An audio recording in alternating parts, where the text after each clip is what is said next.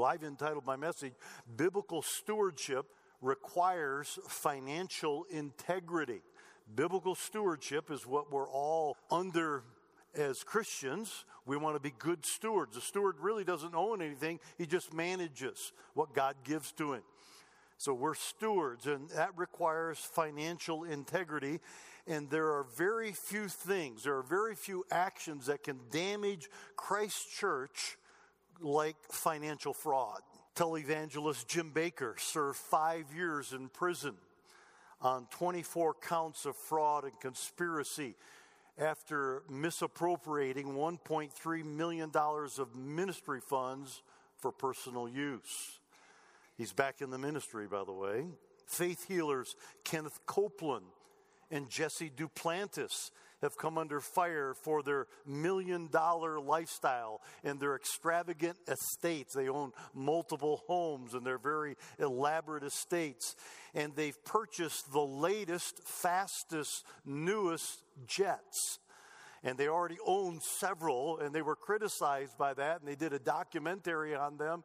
And one of them said, it's not possessions, it's priorities. And my priority is to travel the world and preach the gospel. And if I had to fly commercially, 50% of my ministry would probably not be done.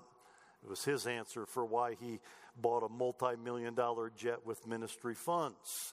Joel Osteen helms one of the largest churches, and I use that term very loosely, churches in America. He has 50,000 members, and he is housed in a 600,000 square foot stadium. He has a personal net worth well over $50 million. Those examples are a far cry from the way Jesus and the Apostle Paul lived and ministered. Now, Paul has been talking to the churches in Greece. Remember, Greece in the ancient world was divided into Macedonia in the north and Achaia in the south. The churches of Macedonia, Philippi and Berea and Thessalonica, were under great poverty because of being conquered by the Romans and some things that had taken place. They were living in poverty, and Paul describes out of their great poverty, they gave liberally and abundantly out of the means that they did not have, and he commends them. And matter of fact, he uses them as an example to compare the Corinthians giving. They had promised to give, but they'd never followed through. And so he uses the Macedonian churches to try and prod or challenge the church at Corinth to give, and to give like the poor churches had give, because Corinth was rich. It was a leading trading center of the ancient world. So Paul has been asking the churches of Macedonia and Achaia to help with an offering for the believers in Judea, because a famine had settled in and they were living in abject poverty. So he's challenging them to give to this offering that would be taken to the churches in Jerusalem. And after his appeal to the Corinthians to follow through with their promise, they had made a promise that they were going to give. He says, now go ahead and do it. It's been a year and you haven't followed through with your good intentions. And so he comes to the second part of chapter 8. And he explains that the monies that they are collecting and receiving are to be handled with the utmost honesty and transparency. So Paul lays out for us, as I've entitled my message, biblical stewardship requires financial integrity. And I've kind of divided my thoughts into two categories here in this second half of the chapter. Biblical principles that are described, or stewardship principles in verses 13 through 15, and then stewardship practices. He gives some principles, then he moves on to how we handle the money. And he really is laying down a template, we could say, or an example for Christian stewardship down through the ages, things that we should do, keeping in mind as we handle money. So let's read verses 13 through 15 again. For I do not mean that others should be eased and you burdened, but by equality, that now at this time your abundance may supply, and he's writing to the Corinthians here, your abundance may supply their lack, the Christians in Jerusalem, their lack, that their abundance also may supply your lack, that there may be equality. As it is written, He who gathered much had nothing left over, and he who gathered little had no lack. So Paul lays down some stewardship principles. And the first one is, Paul is not suggesting that the rich become poor so that the poor could become rich. He's not saying to the Corinthians, you give away your money and become poor so that the poor Christians, whether it be in Macedonia or more specifically in Jerusalem, can become rich. That's not what he's saying. He is saying that the Gentile believers have become spiritually rich. The Gentile believers have become spiritually rich through the gospel that was brought to them by Jewish believers, and that now they have an opportunity to share their material wealth with the Jewish believers who've become materially poor. So they shared their spiritual riches with you. Now you share your material riches with them. That's what he's saying. And he uses twice in verse 14, look at it, the word equality. And it's the idea, the word means to balance the scales. He's saying they balance the scales by sharing the gospel with you. Now you balance the scales and make things a little bit more even and fair by sharing your material wealth with them. So here's the principle. Those blessed by God with spiritual and material prosperity should be motivated to help meet the needs of those who are less fortunate. We find that throughout the Bible, and it's certainly highlighted right here. That's why we do things like Operation Christmas Child. That's why we took up and sent $30,000 to Myanmar, because the Christians in the Chin Hills are being slaughtered by the Burmese militia trying to do ethnic cleansing and get rid of the Christians in Burma. That's why we sacrifice or we give liberally to those who've been less fortunate. Because here, probably every single person in the church would say, I've been blessed spiritually and I've been blessed materially. And we have. Compared to the rest of the world and compared to those who've lived down through history, we have been blessed materially, certainly. The greatest wealth ever known has been concentrated in this country right here, America. So we've been blessed spiritually and materially, which should motivate us to help meet the needs of those less fortunate, and they're all around us. And Paul then caps off this first point of his argument using the illustration of the miracle of the manna that took place in the 40 years of the wilderness wandering. So he kind of uses that to capsulize his principle, and that's found in the Old Testament, especially in Exodus chapter 16, verse 18 is one of the places that it's mentioned. The Jews gathered manna every day. It was a miracle. They gathered manna every day. It was like frost that came down, and they went out and they picked it off the ground, and then they ground it, and then they would make bread with it. It was really, literally perfect food. Manna means, what is it? Because when they first saw it, they said, what is that? And manna means, what is it? But it was perfect food. Nobody had high cholesterol or high triglycerides. Nobody got fat on it. It was just a perfect food that God had provided for them.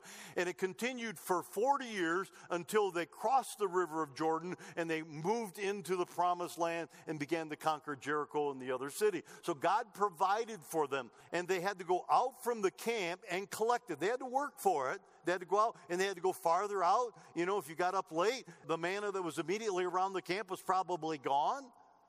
And so some people collected more than they needed, and some people who got up late or whatever, you know, couldn't walk as far, or they were elderly, maybe didn't collect as much as was needed.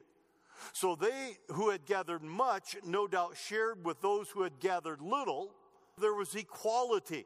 So everybody had enough, and they had learned that you don't try and hoard it.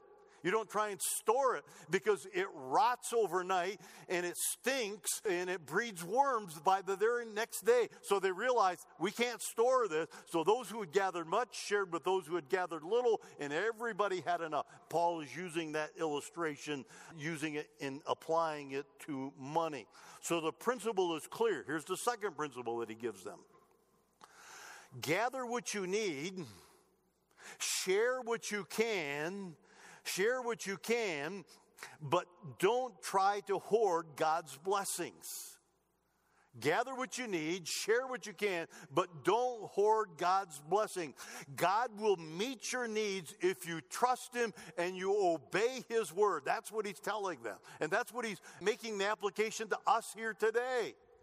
Gather what you need, share what you can, but don't try and hoard God's blessings. I've often said, if you're not called to ministry, make money. Make money. But with that money that you make, share it, invest it into the work of God. Don't just hoard it. Yes, we're to plan, and yes, we're to save. We know the Bible teaches making money, investing money, giving money, and utilizing that money for the glory of God. We get that, but just don't hoard it. Our motive for giving is to receive God's spiritual blessing in our lives. That's our motive for giving, to receive God's spiritual blessing in our lives now and in the future in glory. That's why we give. And God puts that motivation out there. He challenges us to give so we will receive eternal rewards. So our motive for giving is to receive God's spiritual blessing in our life. But our measure for giving, how much do we give? Our measure for giving is resourced in God's material blessing in our lives. I can't give what I don't have. Neither can you. So it comes back to what has God given to me?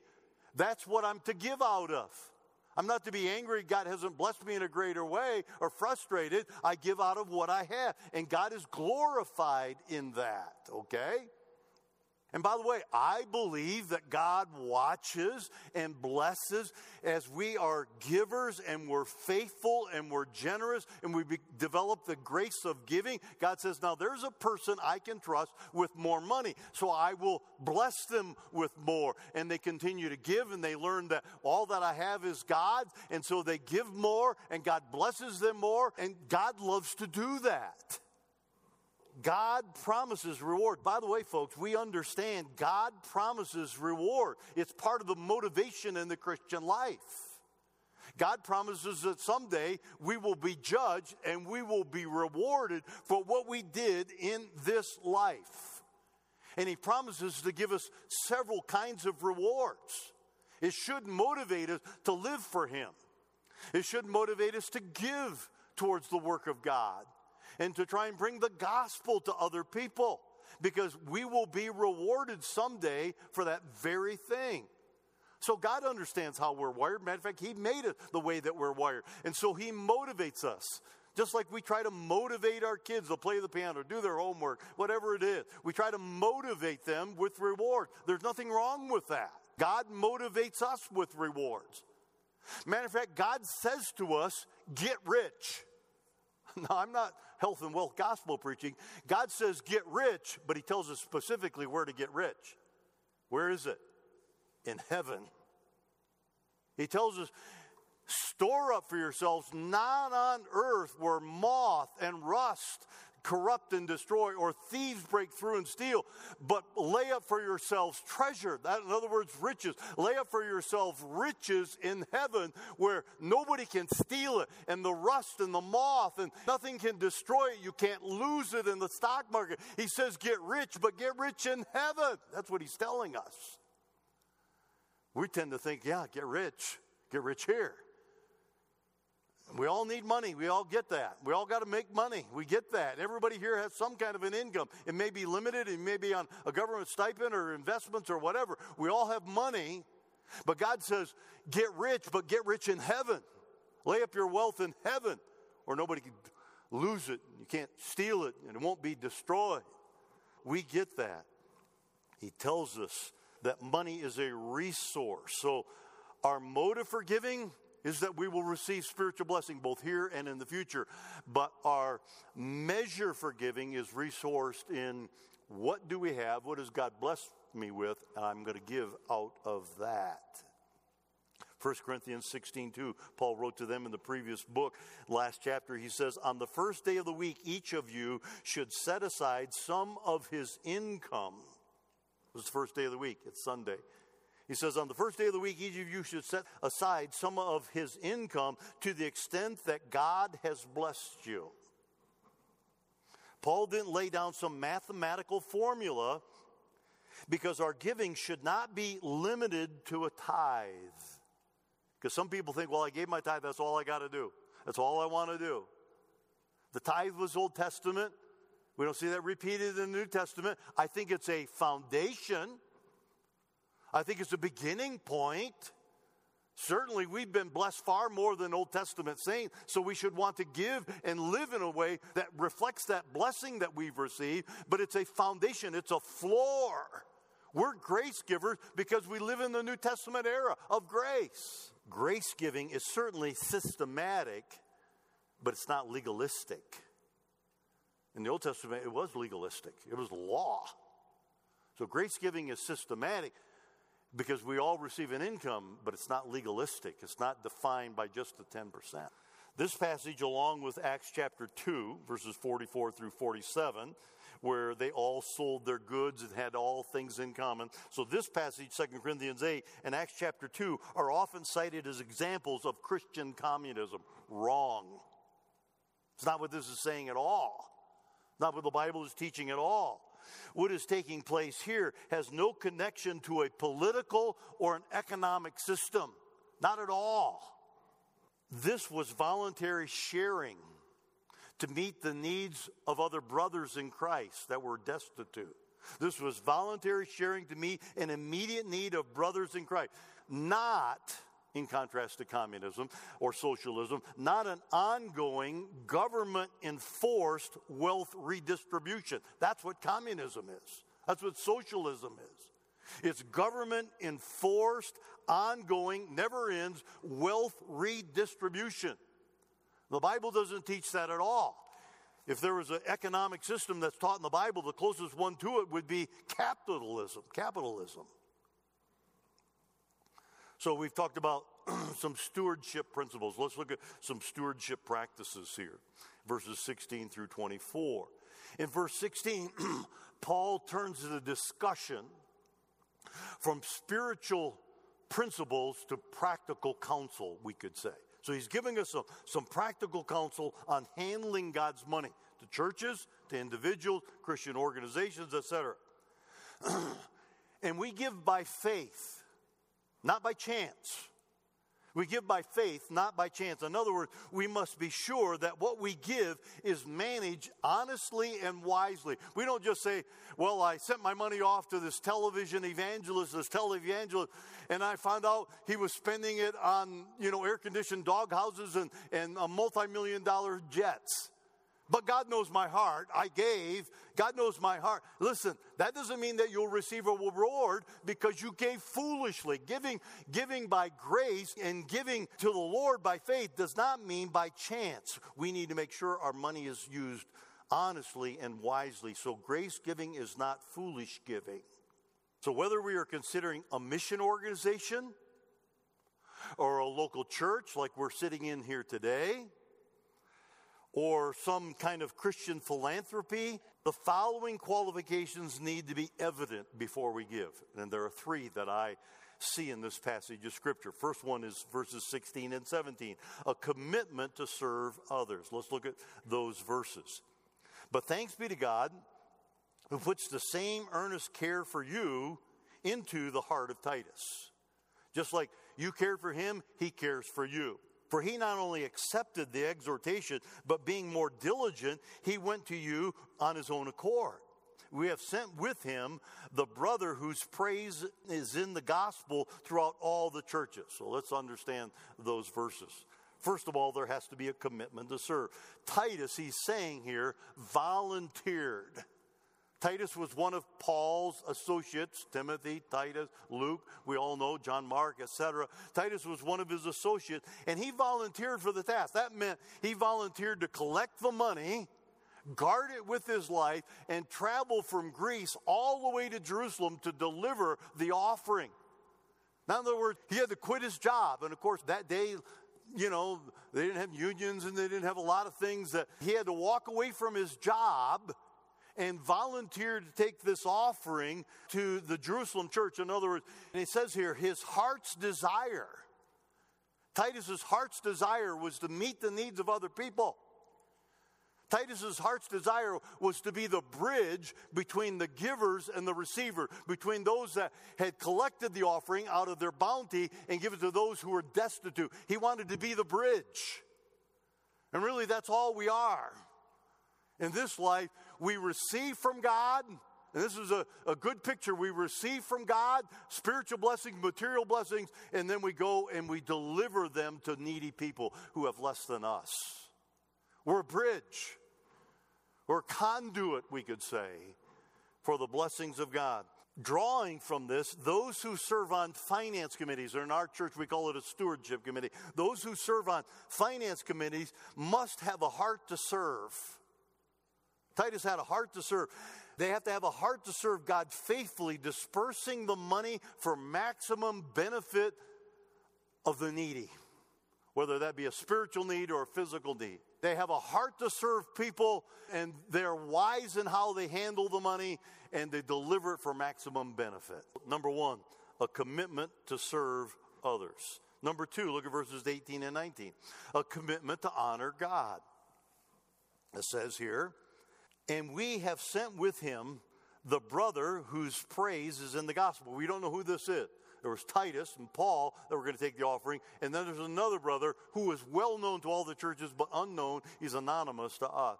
And we have sent with him the brother whose praise is in the gospel through all the churches. That's a phrase that means he shared the gospel. In other words, he was a soul winner, is the way some of the commentators interpret that. He was a person that led people to Jesus Christ, but now he wanted to be involved in taking this gift. He was well known as a great soul winner or gospel preacher who is now being involved in this stewardship task, whose praises is in the gospel throughout all the churches. And not only that, but who was also chosen by the churches to travel with us, Paul and Titus, with this gift, which is administered by us to the glory of the Lord himself, and to show your ready mind. So a commitment to honor God. This unnamed brother would accompany Titus and Paul, and this man had a well-established testimony. We get that from this verse. He had a well-established testimony with the churches for being a person who loved God, who served God, who's employed in preaching the gospel of God. So let's stop and think about that for a moment. We don't say when it comes to the finance committee, well, that person can't sing and they can't preach or teach, and let's just stick them on the finance committee. That's not what it's saying. Matter of fact, it's saying just the opposite.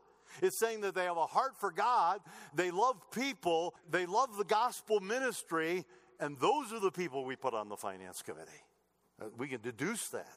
So church leadership would do well to put all expenditures to the test by asking ourselves this question: does this expenditure glorify God?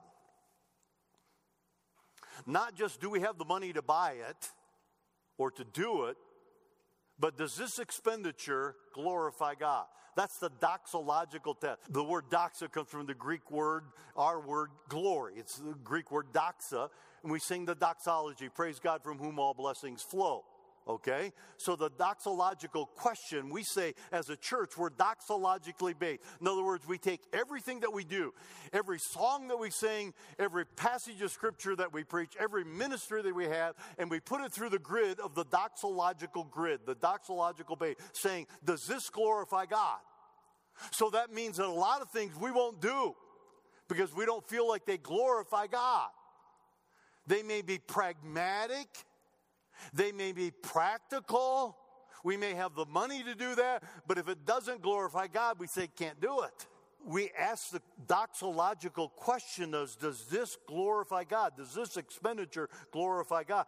And asking the doxological question versus purely practical ones helps us keep our priorities right. In the church, we don't divide between the secular and the sacred, between business and ministry. All ministry is sacred business, we would say. Every bush is a burning bush. All ground is holy ground.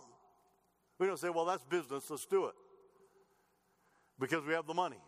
No, we ask the doxological question. That means whether we're buying fertilizer to put out on the fields, or buying cleaning supplies to use in the bathroom, or buying communion supplies as we observe the Lord's table, we have to ask ourselves, is this glorifying to God?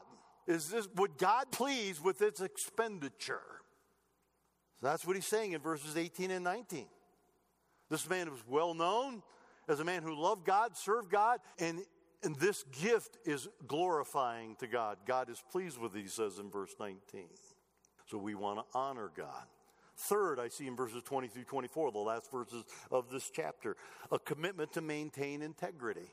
We have a commitment as a church, and Paul is giving us an example that ministries should have a commitment to maintain integrity. Let's read 20 through 24. He says, avoiding this, we don't want to be guilty of this, avoiding this, that anyone should blame us in this lavish gift which is administered by us. We don't want anybody saying, wait a minute, what happened to that money? Providing honorable things, not only in the sight of the Lord, but also in the sight of men. We not only answer to the Lord for how we use this money, but we answer to men for how we handled this money, is what he's saying.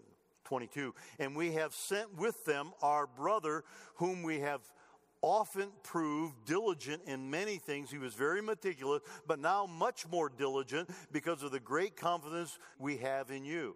If anyone inquires about Titus, he is my partner, fellow worker concerning you. And about the other brethren are inquired about, they are messengers of the churches for the glory of Christ. Therefore, show to them and before the churches the proof of your love and of our boasting on your behalf. So, commitment to maintain integrity in handling money. Paul tells us that he welcomed representatives from the churches. Philippi, Thessalonica, Berea, Corinth. He welcomed them to journey with him and Titus and this unnamed brother to take the gift if they were concerned, to accompany him to avoid any accusations of impropriety. It's not enough to say, well, the Lord knows I handle the money correctly. It is not enough to say that. We have to say, the Lord knows and people know that we handle our money properly with integrity and transparency. That's what he's telling us here. Integrity means men can see what we're doing. There's nothing shady, shifty, hidden about how we handle God's money.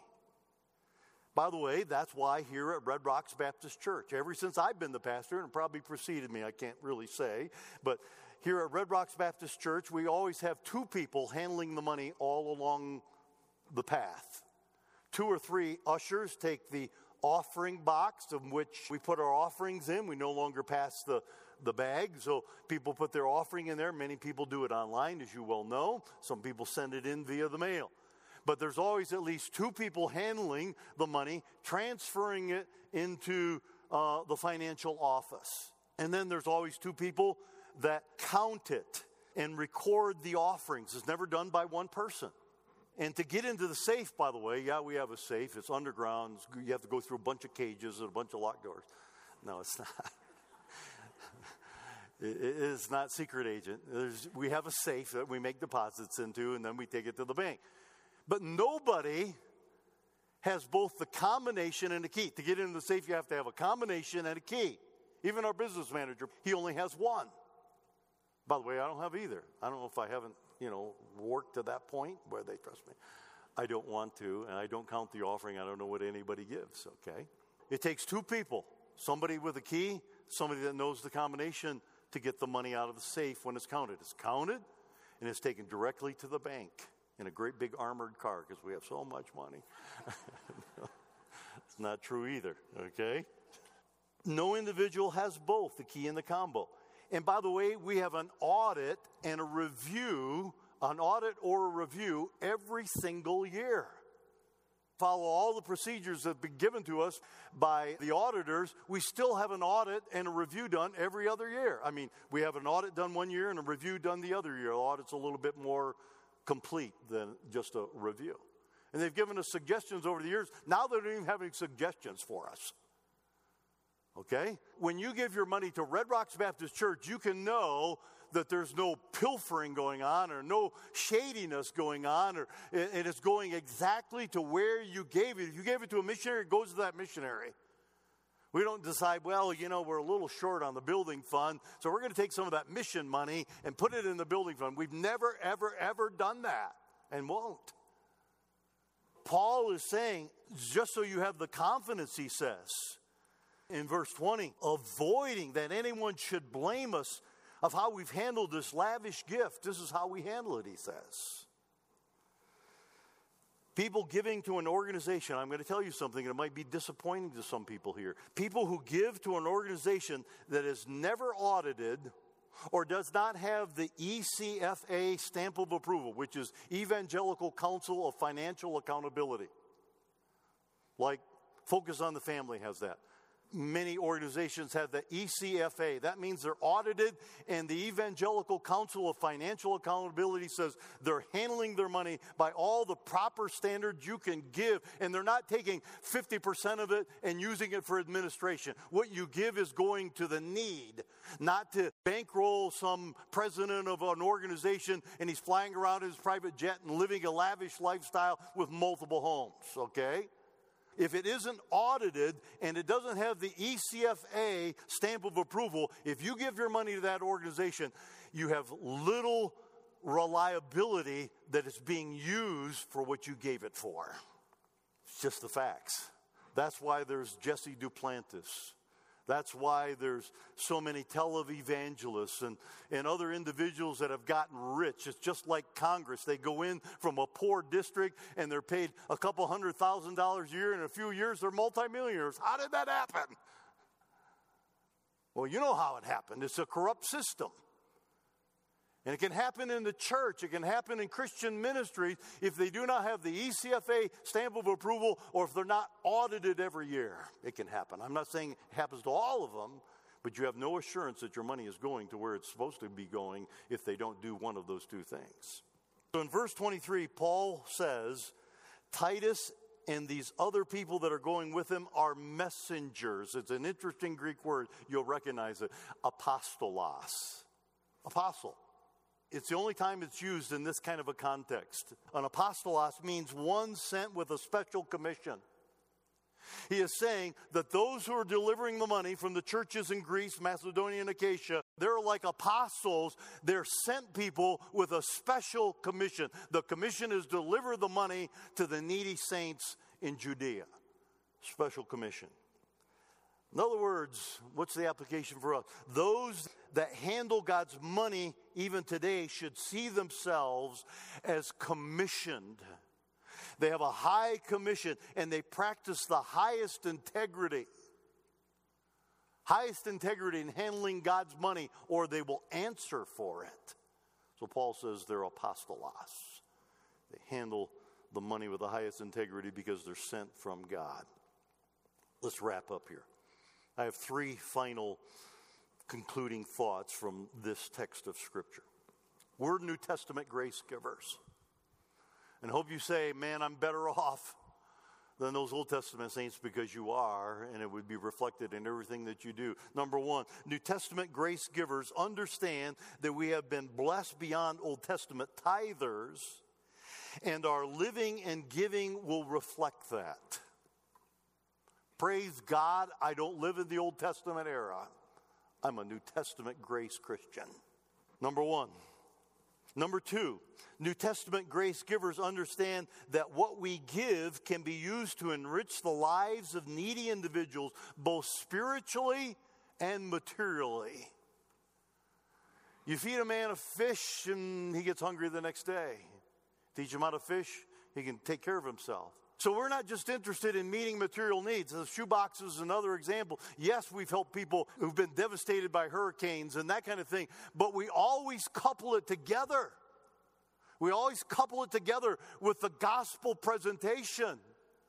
Because building them a home or delivering them rice or whatever the need may be only takes care of an immediate physical need. We want to couple it with the gospel so they come to know Jesus and they have life eternal and food eternal, we would say. When we give with the idea that we're going to meet people's needs, we'll enrich their lives, and we're committed to that kind of principle here at our church in the very strictest way. Number 3, New Testament grace givers understand that integrity in money matters honors God and provides confidence for men. When we use the utmost, highest business practices, we could say, integrity practices, that honors God. You've heard me say many times, excellence glorifies God and attracts people. Excellence glorifies God and attracts people. So we want to do everything to the best of our ability with excellence because God is pleased with that. God's pleased with good painting. God's pleased with good facilities that reflect His glory. Clean facility. God is glorified when we do everything that we do with excellence because it glorifies God and attracts people. Grace givers understand that integrity in money matters honors God, and it says to men, you can give with confidence that your money is going to be used in a way that pleases the Lord. And rest assured is what it does. Let's pray this morning here as we wrap up. Father, I thank you that you have blessed our church. You know today we're ahead of budget. I think we're ahead of budget in missions. We're ahead of budget in general fund. We're ahead of budget certainly in paying off the loan that we have in building this facility. So I thank you. I thank you that you've brought to this church people who understand grace giving and give generously. And so, Lord, I would pray that you'll continue to meet our needs. We don't look to any rich guy or some kind of an organization outside of the church. We look to you, that you'll impress upon the hearts of people to be generous with the work of God because we use integrity in handling the money of God. Bless us as a people, prosper us as a people, so we can give and be motivated to receive reward both here and in heaven, because you've promised to do that. Help today anyone that is struggling with their finances to commit themselves. It's one of the few areas in all of Scripture where you said, test me now, try me, and see if I won't open the windows of heaven and pour out a blessing to those who are generous with the Lord. So help them, by faith, trust you and to give accordingly and see you bless them. In Jesus' name, amen.